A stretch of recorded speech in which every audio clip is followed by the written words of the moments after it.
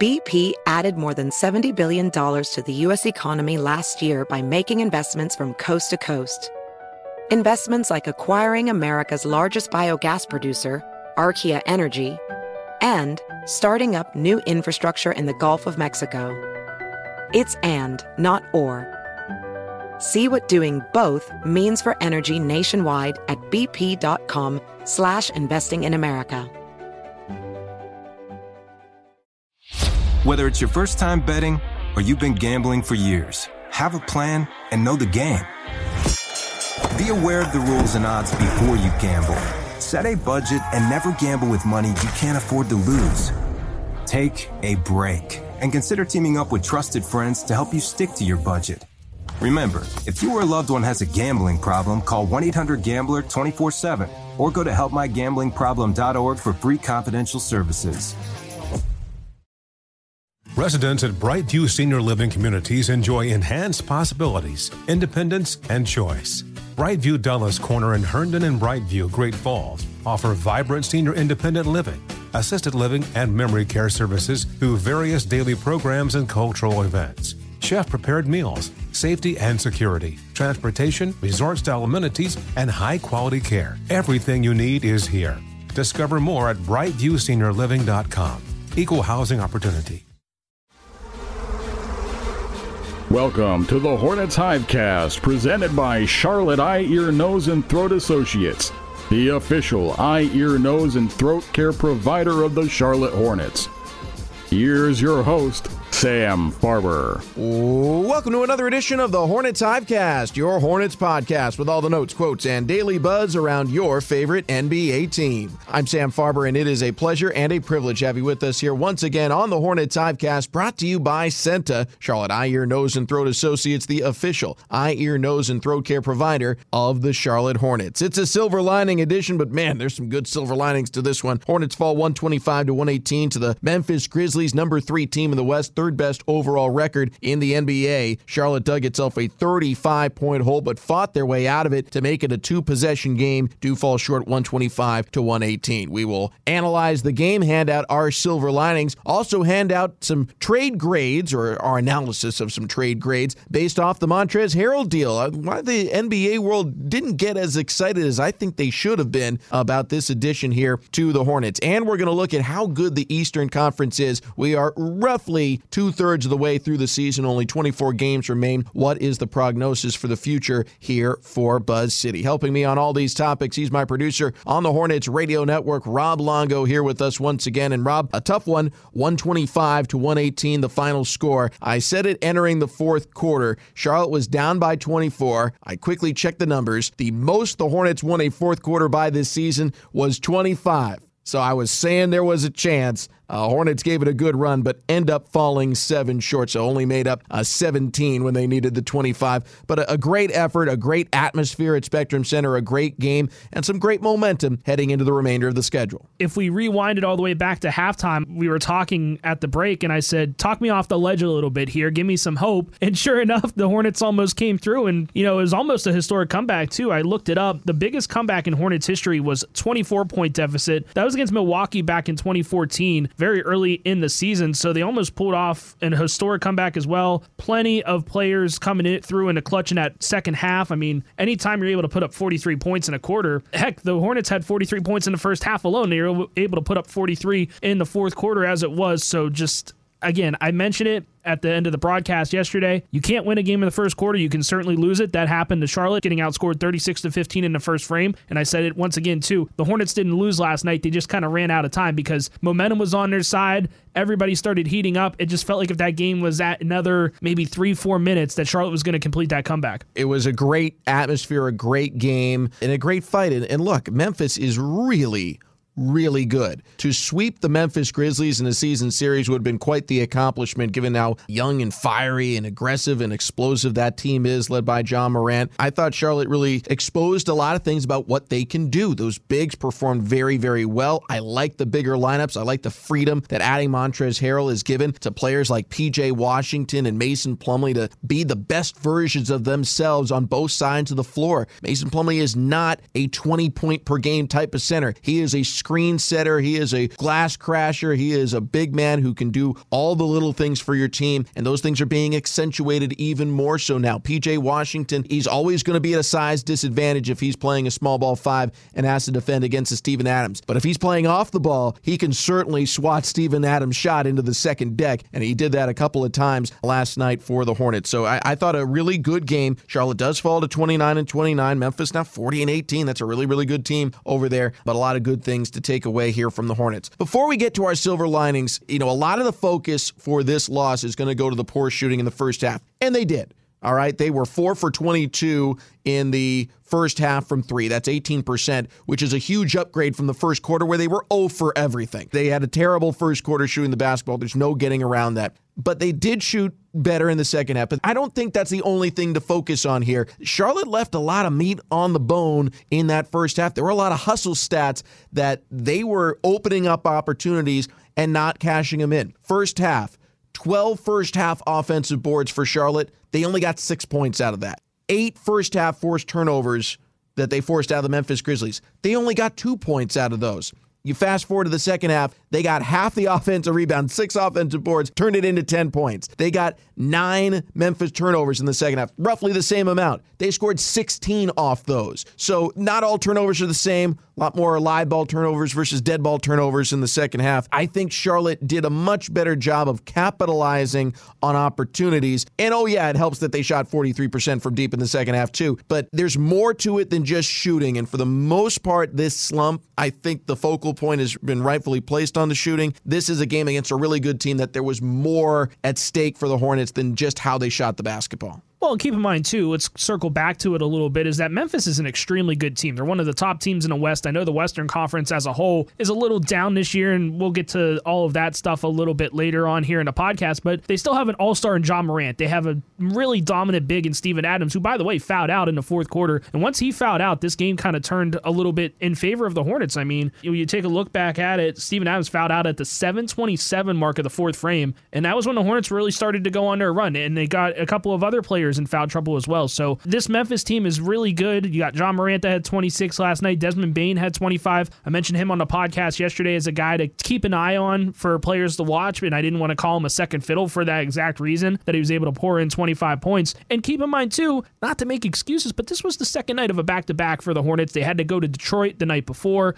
fly back in. Memphis was already here waiting for him in that sense, too, because the Grizzlies had 2 days off before this. So as much as you didn't want to chalk this up as a schedule loss, it kind of is in a sense. Yeah, the pregame show guys made a good point that the Hornets didn't have to use as many minutes against Detroit because they had control of that game. And that's true, and it's a fair point. But it's kind of like saying, hey, you had to do an Ironman race, and the day before you only had to run a marathon versus back-to-back Ironman. Like, yes, it is a little easier. It's still a back-to-back. Memphis was still waiting here in Charlotte for the Hornets rather than the other way around. All right, let's go to silver linings. Rob Longo, you're officially the guest. You go first. I got to go with the energy guy off the bench. I got to go with Montrezl Harrell. Rebound, JT Thor gives it to Bouknight. Bouknight lob for Harrell, and he reverse dunks it down for a Dr. Pepper dunk.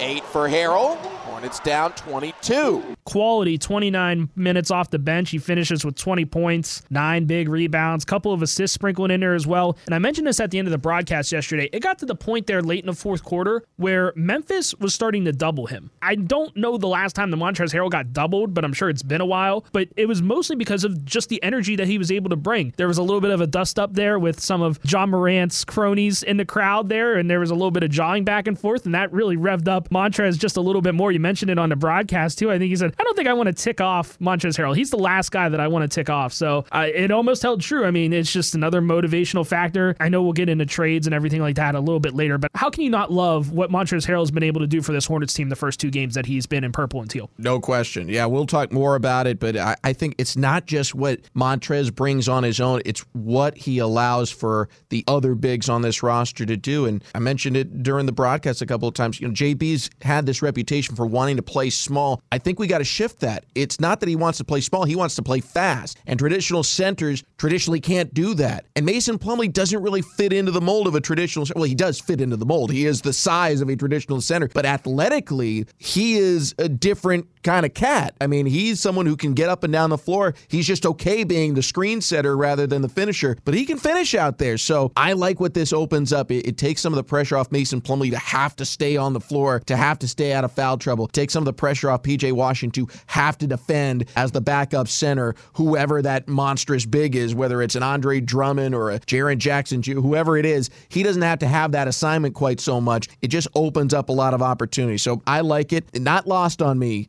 that in last night's game, Montrezl Harrell was a +4 and Mason Plumlee was a +6. And they played a lot of minutes together, but clearly the minutes they were on the floor, either together or individually, were better for the Hornets than when neither center was out there and available for James Borrego's Hornets. My silver lining player, I'm going with Terry Rozier.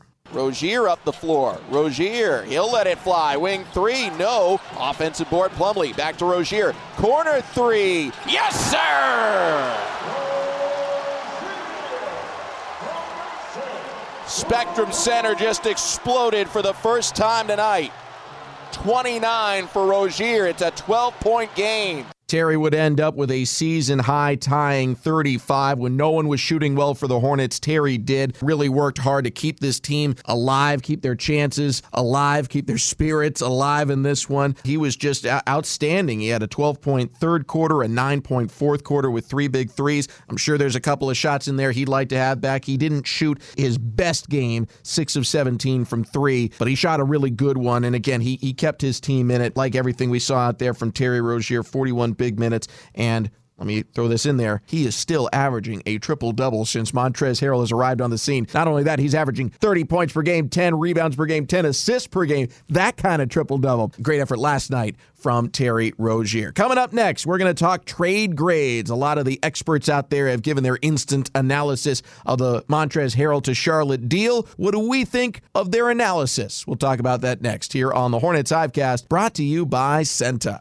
I'm not anti-aging. I'm pro-looking my best. Getting cosmetic surgery at Charlotte Eye, Ear, Nose, and Throat Associates has me looking young again and filled with the confidence I need to take on the day. From Botox to rhinoplasty to facelifts, Senta offers facial plastic surgery from specially trained eye and ENT doctors who are familiar with how all parts of the face work. Feel like you once did. Schedule your appointment today at ceenta.com/appointments. Charlotte Eye, Ear, Nose, and Throat Associates. They just make sense. Plumlee to Harrell. Harrell rises up off the contact, gets it to go through, plus the foul. Montrezl Harrell, the new addition to the Queen City, and he has really made a name for himself early. We asked him when he arrived in Charlotte what his hometown really was, because there's, I guess, some confusion out there. Is he from Tarboro? Is he from a neighboring town? He said, I'm from North Carolina. We said, yeah, but where do you want us to say you're from? I'm from North Carolina. He's representing the state very, very well. Montrezl Harrell, huge impact in his first 2 games in purple and teal. Sam Farber, Rob Longo here with you on the Hornets Hivecast.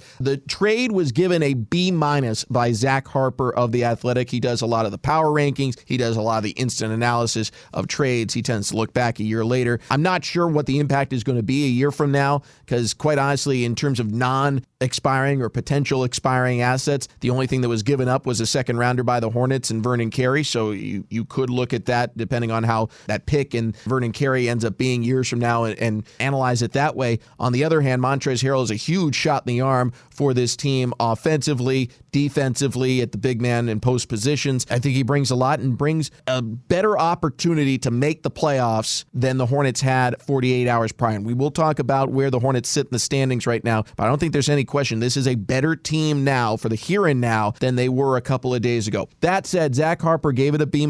His reasoning was that the overall defensive reputation for Montrezl Harrell is not that great. He had a very good defensive season with Washington, and Harper's analysis said, I don't know if that's because there's been a huge improvement from Montrezl or because he's working under Wes Unseld Jr., who is a really good defensive coach, and maybe he put some new schemes in there that helped make Montrezl look better than he might actually be defensively. Based off a couple of games, I think the energy and the effort for Montrezl Harrell certainly speaks to what kind of impact he can have. So I think that's an unnecessarily low grade. First off, in terms of identifying how good Montrezl is, and also what he means to this Hornets team. The amount of opportunity it opens up for Plumlee and for Washington and this entire roster, the way he fits in here and what he can give to Charlotte in terms of the potential to make the playoffs. I think this is a huge deal for Charlotte. So I thought that grade was a little low. Rob Longo, what do you think of it? Well, I'm going to poo-poo all over it if it's a B-.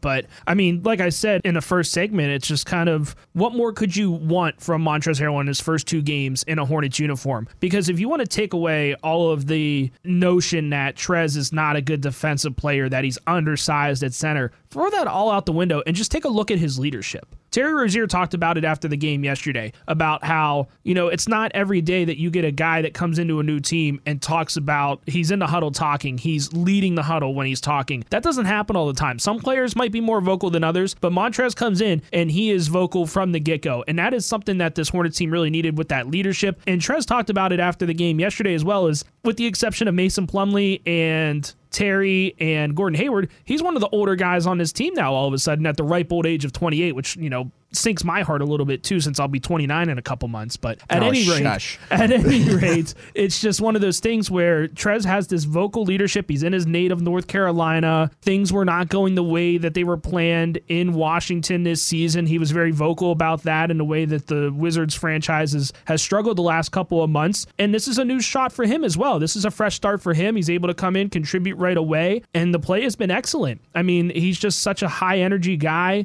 rallies the team around him.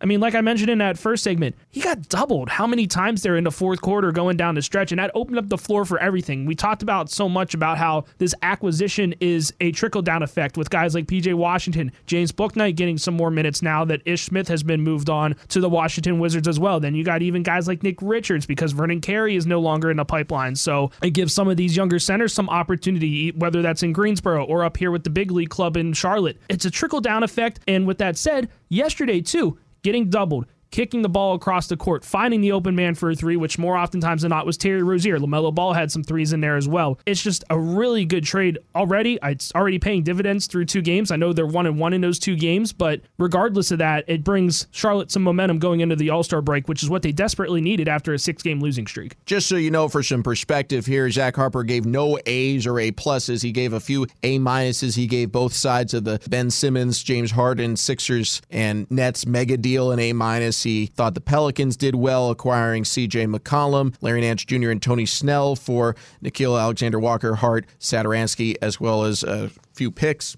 He liked the Knicks getting Cam Reddish and Solomon Hill. He liked Utah and bringing Nickeil Alexander-Walker over to their side in a 3-team deal with San Antonio and Portland. There's a lot of deals he liked. I am surprised that as good a fit as this seems to be, that it did not draw a bigger grade. Also for the fact that this is exactly what we have heard people saying Charlotte was missing. Now, most of the time they say they want a rim protector, but just more depth at the center position is supposedly, allegedly, the missing ingredient for Charlotte. And that's exactly what was added. I like the deal. I like it a lot more than Zach Harper did of The Athletic, but we'll see how it all pans out. Coming up next, the Hornets are still sitting in 9th place in the East. They have lost now 7 of their last 8 games. They're not tumbling as far as the Brooklyn Nets have in the last 3 weeks or so here, but they have taken a little bit of a fall in the standings. How good is the Eastern Conference? How good are the Hornets right now? We'll dig into that as we roll along here on the Hornets Hivecast. Hornets fans, it's time to get some new gear. The best selection of new and classic Hornets apparel is at the Hornets Fan Shop, now with new extended hours. Stop by Spectrum Center Wednesday through Saturday from 11 a.m. to 5 p.m. to pick up the latest in jerseys, Jordans, and more. Or you can shop from the comfort of your own home 24/7 with just a click of a button at HornetsFanshop.com. An easy trip on the light rail, you'll be sure to find something for everyone at the Hornets Fan Shop. Sam Farber, Rob Longo here with you on the HHC. Hornets suffering a 125-118 loss to the Memphis Grizzlies, despite outscoring the visitors 43-26 in the fourth quarter. If only they had scored more than 43 in the first half, things might have turned out a bit differently. Still, a good push to the finish line, a good effort. Hornets now have a couple of days off today included. Tomorrow we'll have a feature edition of the HHC, digging a little more into the trade deadline and how the Hornets have improved themselves with a lead writer covering the NBA from USA Today, leaving a little suspense for now on who we're going to have on, but we'll have a special guest for tomorrow's edition of the Hornets Hivecast. Rob Longo, we are 58 games into an 82-game season, a little bit more than two-thirds of the way through, and Charlotte sits at 500. It is a bit frustrating that this is where they are. They've lost 5 straight home games. The shooting slump, they never come at a good time, but this certainly wasn't a good time for the Hornets to have one. So they sit at 29-29 with 24 games remaining. There are more home games than road games remaining, 4 more home games than road games remaining. So that's good news. They'll play 14 inside the Hive Spectrum Center, 10 away from home. But putting that to the side for the moment, the 500 record. Yes, it's 9th place in the East, and that's going to be the focal point where they finish on the standings line. But I think you have to keep that in perspective. A 500 win percentage right now would be a top 8 spot in the West, and pretty safely in the top 8, I would add too. Right now, they'd be a game up on the LA Clippers and a lot more than that on everybody else. If you look back last season, 500 record would be the 7th spot. It'd be 7th place in the East in 2020 when there was no play-in tournament. You would be a top 8 seed in 2019 and 2017. You'd be the 6th seed in 2015 when the East wasn't as good. The East is really good and really deep right now, and I think there are 10 excellent and probably 12 solid teams still remaining in the Eastern Conference after all the trades. So there's no shame in being in 9th. I think the Hornets are going to make a serious push to move higher, but I think we have to keep it in perspective on how good the Hornets are at 500 and what that means in a much deeper Eastern Conference. When you take a look at these conferences, I would say maybe 10 of these teams in the East are solid. I would knock them down a little bit just because of the results that happened yesterday with Washington and New York. Just the Knicks do not look good right now. When you take a look at the Western Conference, I would say there's maybe 8 solid teams in the West. The Lakers are now 5 games below 500. The Clippers are 2 games below 500 in that 8 spot you talked about, but I think if the Clippers are able to get some people back, they might be a little bit better. They're not playing with Paul George or Kawhi Leonard. Again, Kawhi is still a big question mark this season. Minnesota's been playing well, and then you get into that top 6 in the West. So the Western Conference right now is top heavy. You got the big dogs like Phoenix, like Golden State, not going to be able to put Memphis in there quite yet. But then you go to the Eastern Conference, and it's a lot of solid teams. Miami is very solid. Chicago is very solid. Cleveland is a huge surprise that has been extremely solid. Milwaukee, Philly, all those teams are extremely solid, and they've done it different ways. You got the process with Philadelphia. You've got Chicago making a splash in the offseason market with a lot of free agents. You got Miami that did a couple of sign-in trades as well in the offseason. So, the Eastern Conference, even though the records might not be impressive as a Phoenix, as a Golden State, it's definitely the conference that has a little bit more parity, but that's because there's a lot more better teams in that East. Yeah, I would agree with you there. The East does have a lot more parity. I mean, you just look at the standings right now. Even the elite teams, the Miamis, the Chicagos, they're separated by 3 games, which is a week. You have a bad week as Miami. You are now no longer with home court advantage in the Eastern Conference opening round playoffs.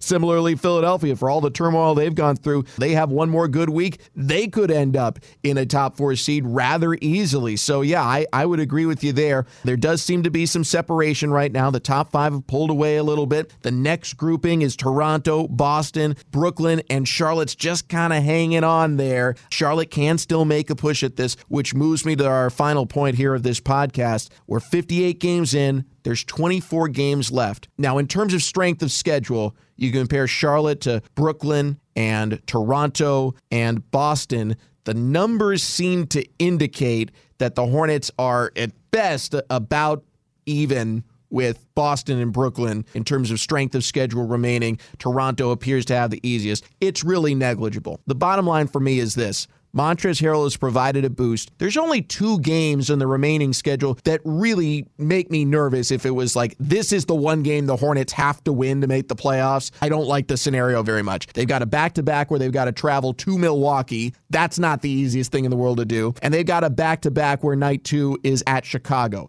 That is also a difficult set of circumstances. They're not impossible, but if you're looking at it and saying, you must win this game to make the playoffs, I wouldn't pick either of those as the one I would want to have as the must-have. But there's certainly possible wins out there, and we'll see what momentum looks like for the Hornets. Outside of that, I don't count the Hornets out of anything. I think home court advantage is very much alive now with Montrezl Harrell back in the fold. The fact that they've got 4 extra home games than road games from here on out, I like that set of circumstances as well. I said at the preseason that the team could win 44 games. I realize right now that they're going to have to go 15-9 to get there, but I think that's very much doable with what remains for the Hornets' schedule. Yeah, Yeah, when you take a look at the tougher teams that they still have to play, you got Miami on the schedule twice. You mentioned that Chicago game, mentioned Milwaukee as well, Cleveland, Philly, each time, one more time. But then you got, some other teams that they still haven't played. They still haven't played the Pelicans yet. There's still 2 Pelicans games out there. I know they're a little bit of a better team now with CJ McCollum in the fold there, and you don't know what exactly is going on with Zion Williamson. And then you still got to play the Knicks twice. I know we talked about, how New York is still one of those upper echelon teams, which we can agree to disagree there. But those are still winnable games, obviously, by no stretch of the imagination. You still got Detroit once, and you still got Orlando once. So there's definitely some winnable games out there overall. And then you take a look at the Eastern Conference as a whole. I know they're starting to lose ground on teams like Milwaukee and Chicago, but those 2 teams have some of the hardest schedules remaining. Milwaukee still has to play Golden State, still have to play Phoenix, Memphis once. They still got to play the Bulls. The Bulls and the Bucks, they still got to play 3 times against each other, and they're a divisional opponent. So a little bit of a back-end heavy schedule for those 2 teams. So overall, I'm not saying that the Hornets are going to, rise and go on this crazy winning streak and get to a top 4 seed or anything like that. But when you take a look at everybody else in the Eastern Conference, they still have some really difficult games to play as well. So it's one of those things where you just don't really look at the schedule right now. You just kind of control what you can control and move on from there. Well, the next thing for the Hornets to try and control is their next opponent. They do get a couple of days off to rest up and have the rest advantage when they head to Minnesota. Timberwolves are going to be playing today, Super Bowl Sunday. They'll be visiting Indiana. Then they'll come home. Normal rest for them, 1 day off, then back on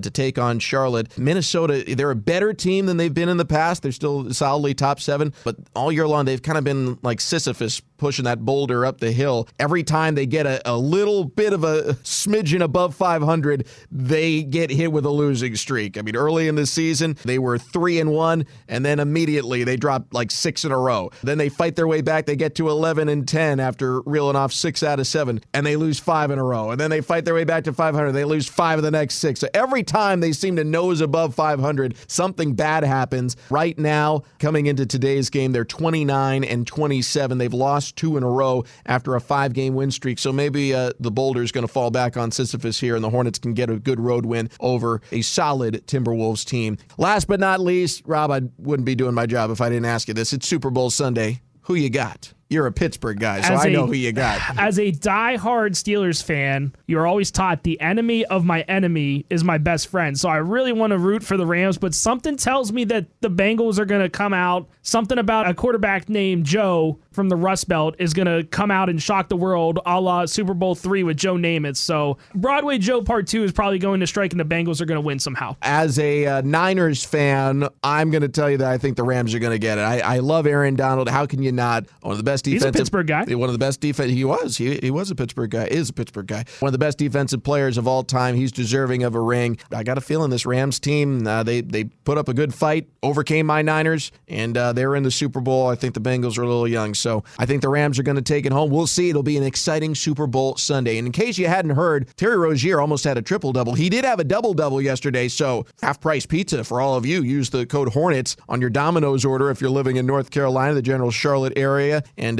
get yourself some discounted pizza for today's Super Bowl action. Rob Longo, thank you as always for joining me today on the Hornets Hivecast. Fun as always. And thanks to all of you for tuning in as well. Again, tomorrow, off-day edition, but never an off day for the Hornets. We'll have a special feature interview, and then the following day we'll be previewing Hornets at Minnesota, the next game, second to last game for the Hornets before the All-Star break. Till next time, for my broadcast partner Rob Longo and everyone here, I'm Sam Farber saying it's been a pleasure and a privilege having you along, and we'll talk to you next time right here on the Hornets Hivecast. Thank you for listening to the Hornets Hivecast, brought to you by Senta, the official eye, ear, nose, and throat care provider of the Charlotte Hornets. For more coverage, visit Hornets.com.